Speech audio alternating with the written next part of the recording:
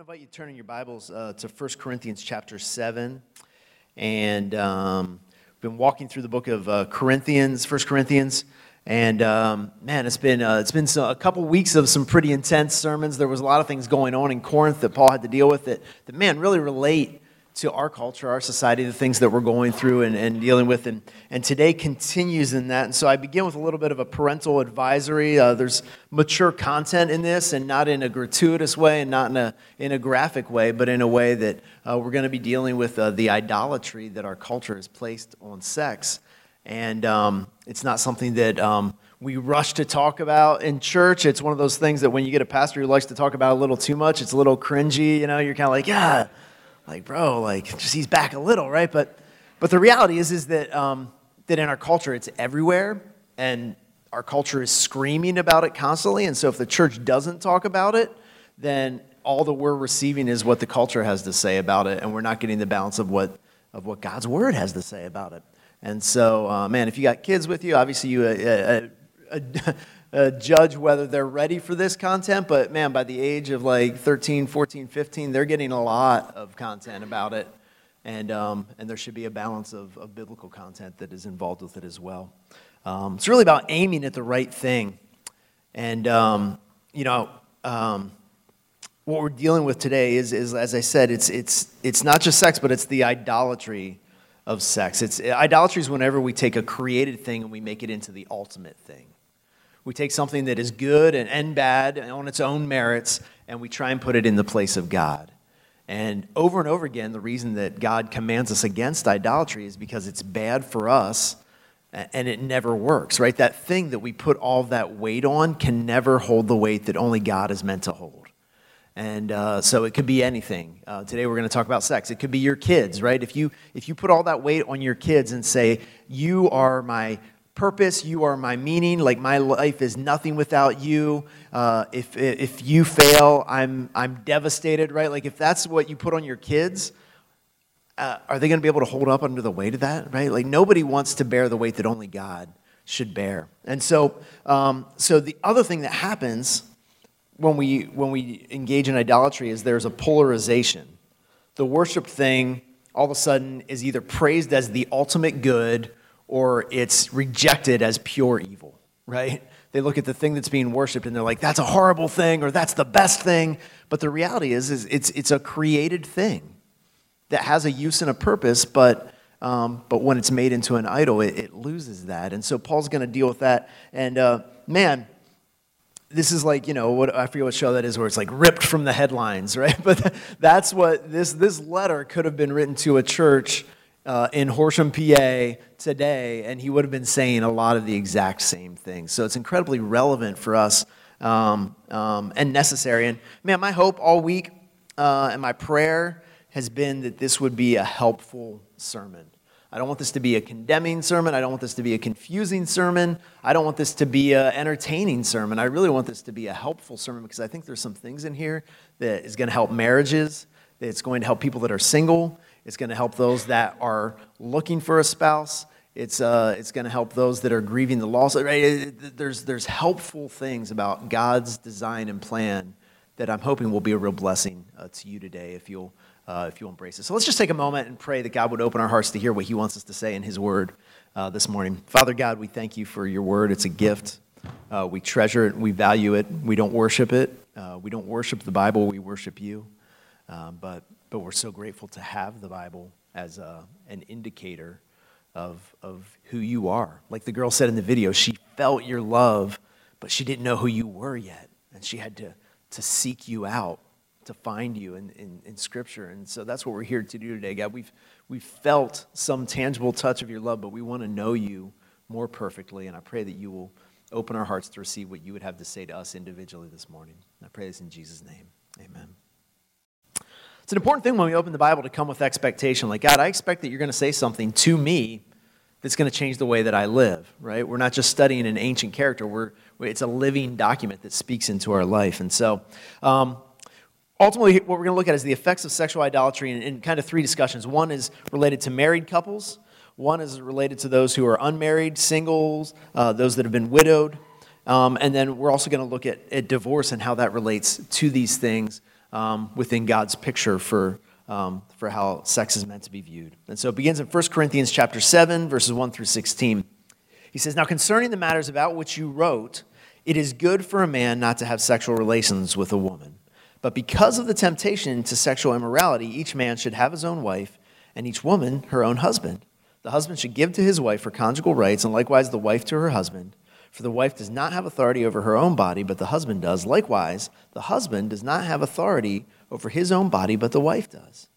Do not deprive one another, except perhaps by agreement for a limited time, that you may devote yourselves to prayer, but then come together again, so that Satan may not tempt you because of your lack of self-control." And so some of you right now are like, yes, thank you. I knew it said somewhere in Scripture that I have authority over my spouse's body, and I didn't know where that, so I'm going to bookmark this, and I'm going to pull it out in the next argument, right? That's not a good takeaway today. If that's where you're at, keep listening, right? That we didn't arrive. Understand that originally this is written in Greek, and so we don't have the quotation marks, all the punctuation and stuff that helps us kind of understand. And so the passage is a little bit tricky, but what he's ultimately doing is he's responding to a letter that he had received from the Corinthians. The Corinthians said, hey, we have a bunch of things that we want to ask you questions about. And conveniently, it seems they left out in their letter, like, oh yeah, there's incest going on, and we're taking each other to court and suing each other. They didn't mention all those things, but they did have a list of like safer things they could ask Paul about. And one of them is this polarization that we talked about, where they said, hey, sex is so abused in our culture, should we just stop altogether? Should like married people not even have sex? Should we just like completely abandon ship altogether and just forget the whole thing? Is it just purely evil, and should we just forget about it? And Paul says no. There's one way of dishonoring God's gift, God's creation, is by abusing it, by using it in ways that it wasn't meant to be used, right? And so sex outside of marriage, in any context, is an abuse of what God's gift was meant to be, and that's wrong.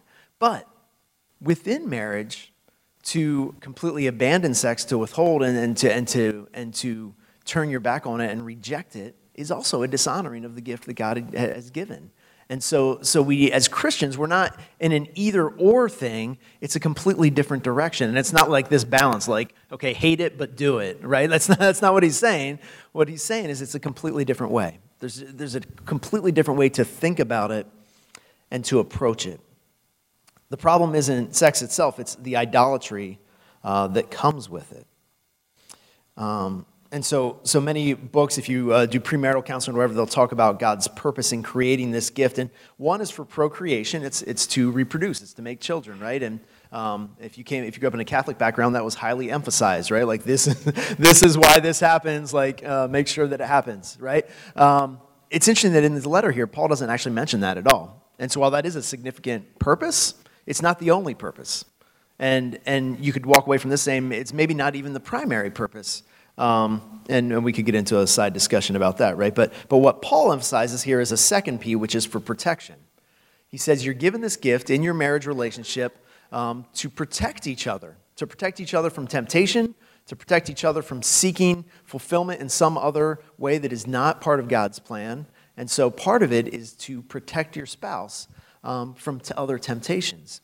Now, many people say that the third P would be pleasure. And that God gave it to us to enjoy. And I've even taught that in premarital counseling. But as I studied through this week, I think in our culture, while I don't completely disagree with that, that can easily be turned into a selfish motivation, right? That it's all about me. It's all about what I can get out of it. It becomes very transactional. And that's not at all the picture that God is trying to paint. And that's not all the intent of his gift. And so I prefer a different P for the third P. I prefer that it's a symbol of the promise that we've made. That at its best, this is a gift that God gives to a married couple, to a man and woman, as a symbol of the covenant relationship that they've made to one another. A covenant is so different than a transaction, right? A transaction is exchange of goods for services, right? So it's like hey, we're going to use this. We're going to use sex as like the financial fluid of our economy here, right? And so if it's been a good week and you took out the trash and everything was good and you picked up the kids, then I'm going to repay you with this. Or if you made great meals and whatever, I'm not assuming it one direction or the other, right? But it becomes this sort of barter and exchange system, and that's not what a marriage is meant to be at all. A marriage is meant to be a covenant relationship that says, I am promising and vowing to love you no matter what, and to love you for all the changes that God brings about you. And I enter into it knowing that you're not a perfect person and I'm not a perfect person, and there will be no perfect day in our marriage. And yet when we come together, it's a reminder that we made this covenant to love each other and to show the grace, the mercy, the forgiveness, the unity of Christ as an example in our marriage. Like at its best, that's what it's meant to be. And so for married couples that are in here today, that's a question. Is that, when you come together as a married couple, is that what is being depicted? Is that what is evidenced by your sex life? I was trying to find another word. I couldn't find it, so I just said it. And let's be honest, like for most couples, you'd be like, no, that's not it at all, right? Why is that? Well, the reason is because we've embraced the culture's picture of this. And so the culture has this really graphic, specific picture of what this is meant to be, and it's forbidden, and it's dangerous, and it's risky, and it's reckless. And so we have these thoughts and desires that are put into us. I mean, it's part of our flesh, but it's partly fueled by the culture. And we have that, and we say as Christians, like, oh no, that's bad. Don't do any of that stuff. But then once you get married, just bring all that junk and baggage and throw it into a marriage, and now it's good. Now it's redeemed. Now all that stuff is like, it's A-okay with God, right? That's obviously not the right way to look at it, right? That when we get saved, that God needs to redeem our view of like what this is. And some of you are going to find this really helpful, and some of you are going to be, but a picture of the way that a husband and wife's relationship is meant to be. It's this picture of grace, of mercy, of selflessness, of understanding. It should be unifying. And Paul says it should be consistent. It should be regular. It shouldn't be special occasion, right? It shouldn't be like, hey, it's got to be honeymoon night or nothing, right? It should be just a regular part of your married life together that's a continual reminder of the promise that you made to each other and the unique bond that only the two of you have. And that's why it's so dangerous when we take it outside of the context of marriage, because then something that's meant to be a bond within a covenant in a safe place that will be protected for all time till death do you part, that symbol of that is given to somebody else without the meaning, without the safety of the covenant, but then with that connection, that bond. And that's why there's so often, and you guys know this and you've experienced it and you've seen it in people, right? That when couples go to that level outside of marriage, it becomes really hard to end a relationship even when they know they should end it, right? Because this bond has been created without the safety of the covenant. I promise you, God is not trying to stop your fun in any way, but He wants you to experience the joys of what He's created in the way that He made it and created it. And anything less than that is going to be dissatisfying. It's not ultimately going to fulfill you. So beginning with the married couples, I would ask you this. What does the state of your intimacy say about your covenant relationship with one another? What is the picture? What are you communicating to your spouse by the way that you approach this? Are there things that you need to repent of? And I would encourage you that the problem is not that you're in violation of a command that's given here in this scripture. A lot of times what the issue is that you're harboring unforgiveness in your heart, right? Maybe there's something that one did to another, and I know there's a million different pictures of this. I know there's a million different ways that this plays out.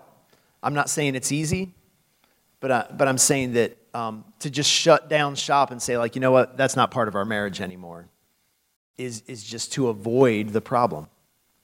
And God wants you to love your spouse enough to say, like, hey, we're going to do the hard work of working through this problem until we get to a place where our relationship is where it should be, where we really are unified and that we can come together and enjoy. And I would encourage you to do that hard work. It is worthy work. It's worth doing. It's not about the physical connection as much as it is about the picture of Christ in your marriage. And so I would encourage you to think and pray about how He might be working on you in that. Some of you are like, all right, let's move to the next part. All right. Now as a concession, verse 6, he says, not a command, I say this, I wish that all were as myself am, but each has his own gift from God, one of one kind and one of another. To the unmarried and the widows, I say that it is good for them to remain single, as I am. But if they cannot exercise self-control, they should marry, for it is better to marry than to burn with passion. Here's what we know at this point. Paul was single. He was doing his ministry as a single man. We don't know if he'd previously been married and maybe his wife had died. We just don't really know what the story is, but we do know that at this point, Paul is single. And look at what he says. It's pretty amazing. He says, I'm not saying this is a command, but I am saying that I wish that all of you were single like me, but each one has his own gift from God. And so he refers to singleness as a gift. And I know for you single people out there, you're like, yeah, I've heard this one, right? Like all of your friends like, well, man, maybe you're just blessed with the gift of singleness. And like, and that is not encouraging or helpful for a single person, I can tell you, for you to speculate about their gifting, right? But the reality is this, that for some people, that is an incredible blessing and a gift. And it's something that should be embraced. And it should be, you shouldn't feel less than. You shouldn't feel unfulfilled. You shouldn't feel like you have to defend or explain that. If that's what God has called you to, that's a gift. And Paul says, in his view, it's a preferable gift. And I'm not going to steal Keith's thunder because he's preaching next week and these passages go together. But man, if you're single, I would really encourage you to come back next week because Keith's going to really get into why singleness can really be a gift into your life and into your meaning and your purpose. And man, there's some powerful things that Paul says about it. It's not a gift for everyone, though. And he said there are some people who are single who probably should get married, right? It's better to get married than to burn with lust. And so we get back to this protection thing, but it's more than that. And so what I would encourage you is if you're here and you're single, but you want to be married, you're unhappily single, I would encourage you to think about, hey, what's driving the way that I think about the spouse that I want? For younger people that are moving towards that state, when you think about who's the kind of person that God would want me to marry, man, if you're looking to TV, to movies, to describe what that person is going to look like, you're going to miss the mark. God's picture of a marriage is this beautiful covenant relationship where men, there's this call for you to lead boldly and courageously and protectively in your home. And so you got to look and say, who's a woman that I would want to spend my life with and that we could do things together and it would be an honor to love her and serve her and protect her and care for her. Women, there's this call to like biblical submission to your husband. And so don't marry a guy that you couldn't submit to. Don't marry a guy that you're not willing to submit to, no matter how handsome he is, right? No matter what kind of car he drives or how great his job is. Those are not the measures, right? One of the significant things you should say is like, hey, is this a person that I would be happy to do life with and that I know that he would honor and love and cherish and protect me and the decisions he made for our family would bless me. That's the kind of person that you want to look for if God has put that in your heart, if you feel like that's what he's calling you to. A good friend and partner is preferable to an object of lust. Beauty is much more than skin deep. Are you discarding someone who would be an excellent spouse because you didn't experience butterflies and a lightning bolt the first time that you saw them, right? Sometimes some of the best people just, you discover they're like wine, right? like fine wine. Like with age, the more you get to know them, you're like, man, the more I get to know that person, the more I like that person. The first impression wasn't great, but it's great. And honestly, that would be a better person to spend your life with, right? Rather than the person that looks great in the beginning, but then like as you begin to uncover, you're like, man, there's not much under the surface. There's much more we could say on that, but I just want to encourage you that you need to allow God and his picture for marriage be the thing that drives what you're looking for if you want a fulfilling and happy marriage. And if you feel like that's what God's caused you. On the flip side, if you're single and God is giving you the gift of single ministry, move forward in confidence and affirmed boldness. Right? Celebrate that God has given you a great opportunity to serve him in a unique and powerful way. And that's a beautiful thing. And as a church, we should celebrate that and we should embrace that. Verse 10, he says, to the married I give this charge, not I but the Lord. The wife should not separate from her husband. But if she does, she should remain unmarried or else be reconciled to her husband, and the husband should not divorce his wife. Essentially saying this, if two Christians are married, there's a call and a command not to get divorced. And now Jesus does offer the exception, and you notice Paul said there, not I but the Lord. So he's referencing specific commands from Jesus. And we know in Matthew 5 that Jesus says that whoever divorces his wife, let him give her a certificate of divorce, is what they said. But I say to you that everyone who divorces his wife, except on the ground of sexual immorality, makes her commit adultery. So Jesus does say, hey, if someone takes sex outside of the marriage covenant, then they have broken the covenant. And in that case, you are released from it if you choose. You're not commanded to divorce, but that is a possibility if that's what happens, if it can't be reconciled. But even then, there is always the option of restoration, of forgiveness, of bringing the marriage back together. And so it's a moment to really prayerfully consider what God might be doing in that situation. It relates to an idol that's similar to the idol of sex, which is the idol of a perfect relationship. Right? Every single marriage takes work. There's no perfect person out there with whom you can just put it on autopilot and be like, all right, if I married them, my life would be easy. It would be simple. I wouldn't have to do anything. They would just bring me breakfast in bed every day. They'd be independently wealthy, so I wouldn't have to work, right? Like, that doesn't exist. I mean, maybe it does, but, even if you found it, it wouldn't be what you thought it was, right? So sometimes we prefer a marriage other than the one we're in. I can promise you the one thing. If you're married today, the best marriage is the one you're in right now. And what you're going to find is that even if you're in a really difficult season, if you're in a difficult spot, if you put the hard, God-honoring work into restoring your marriage, into pursuing your spouse, when you come out the other side of that challenge, you're going to have a relationship that is so beautiful and so powerful and so worth pursuing that you're going to thank God that he led you down that path. That's what he wants for you. He never wants you to bail out on the story that he's writing in your life. Now, I say all this knowing that there are a million different variants off of this story, right? But you don't understand. There's abuse, there's neglect, there's some really difficult things. Here's what I would encourage you: if you're in a difficult situation, you need to go to the Bible and say, not what does my cousin tell me? What does the culture telling me? What did Dr. Phil tell me? You need to say, I don't even know does Dr. Phil still give advice, or is he shut down? I don't have the O Network, so I don't know if he's on there. Right, but you need to go to the Bible and say, God, what do you say about what I should do in my marriage right now? We've got a really helpful book down in the resource room. It's called Marriage, Divorce, and Remarriage. It goes through case studies of hey, if this is your situation, here's what the Bible says about it. I would encourage you that if you're in a tough spot, grab that book and say, hey, God, what do you say? And make your prayerful decision based off of that. I also want to say that the command here is clear. But I'll say this, if you have been divorced in an improper way in the past and have since remarried, I would encourage you this: repent, go to God and say, Lord, I know that what I did was not what you wanted. It wasn't your way. I ask you to forgive me. But then I encourage you to receive the forgiveness that he's offering you and go in the marriage that you're in and make it a picture of God's redemption, of his blessing, of his love. Pour yourself in. Don't let that baggage keep you from enjoying and pursuing a beautiful marriage with your spouse that you're with. That's how you love and honor God in the situation that you're in. Verse 12, he says, to the rest, I say, I, not the Lord. And so what he's referencing here is earlier he was quoting, hey, this is what Jesus said when he taught on this. Now he's going to touch a subject that Jesus didn't touch on specifically. And so he's just helping them to understand that, right? He says, I, not the Lord, that if the brother has a wife who is an unbeliever and she consents to live with him, he should not divorce her. If any woman has a husband who is an unbeliever and he consents to live with her, he should not divorce him.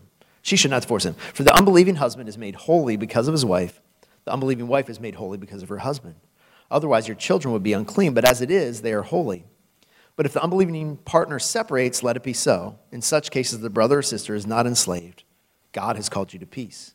For how do you know, wife, whether you will save your husband, or how do you know, husband, whether you will save your wife?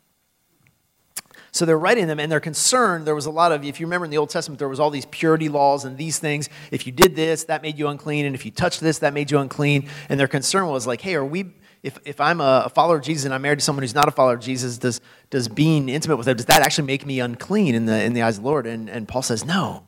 He says, honestly, it's almost the opposite, right? By you being with them, there's a unique expression of God's grace into their life. Now, when it says it makes them holy, it doesn't mean that they're receiving salvation, right? This is not your secret ticket into heaven, like, I'll just marry somebody who's a Christian and then I get in based on their coattails, right? That's not how it works. We know that salvation is through faith in Christ. It's by grace alone, right? And it's individual. You don't get in based on your spouse. You don't get in based on your grandmother who prays for you every day, right? Like, you get in for you by putting your faith in Jesus as your Savior. But what he says is that don't bail out on the marriage. If you're in the marriage, honor the marriage covenant, whether the person was saved, whether you were saved when you made the covenant, whatever it is, honor the covenant that you are in and pray and seek that God might use you as a significant witness into their life to help them ultimately come to know Jesus as their Savior as well. As long as they're willing to live and remain with you, you should remain with them, is what he says. But he says if they leave, if they're like, you're a crazy Christian, I don't want to live with you anymore, I want to divorce you, I'm out, I'm done. If they choose to do that, then you're free, free from the bond. And so, man, these are heavy things. These are they're personal things. They touch on our lives in a very personal way. And so he doesn't say this flippantly, but he's trying to be helpful to help them say, how do I move? Because that's the question we're always asking, right? God, how do I move forward? I want to honor you. Sin has broken my situation. How do I take a step forward in what you're calling me to do? If you and your spouse do not share a faith in Jesus, continue to be a daily display of the love, grace, mercy, and hope of Jesus. Put it on a display in a way that they can't deny. And be encouraged by the words of this passage that God is at work. He's doing something. And who knows whether your spouse might be saved through your witness. Regardless of your current status, the question is really, are you viewing sex from God's perspective and purpose? Are you overvaluing it in an idolatrous way?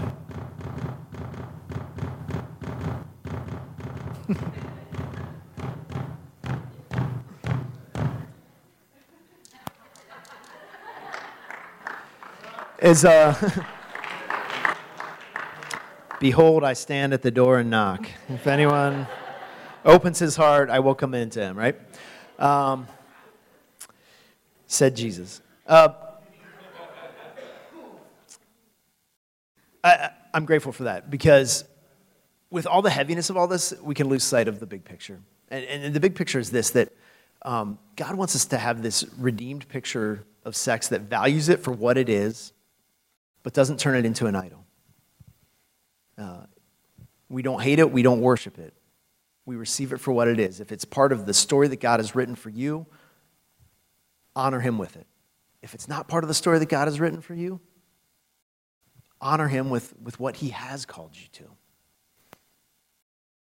We can get stuck into this thing of like, man, if I don't have this relationship, if I don't experience this, if this isn't what I ever get, that my life will never have meaning or worth or value or purpose. But Jesus stands in stark contrast to that, right?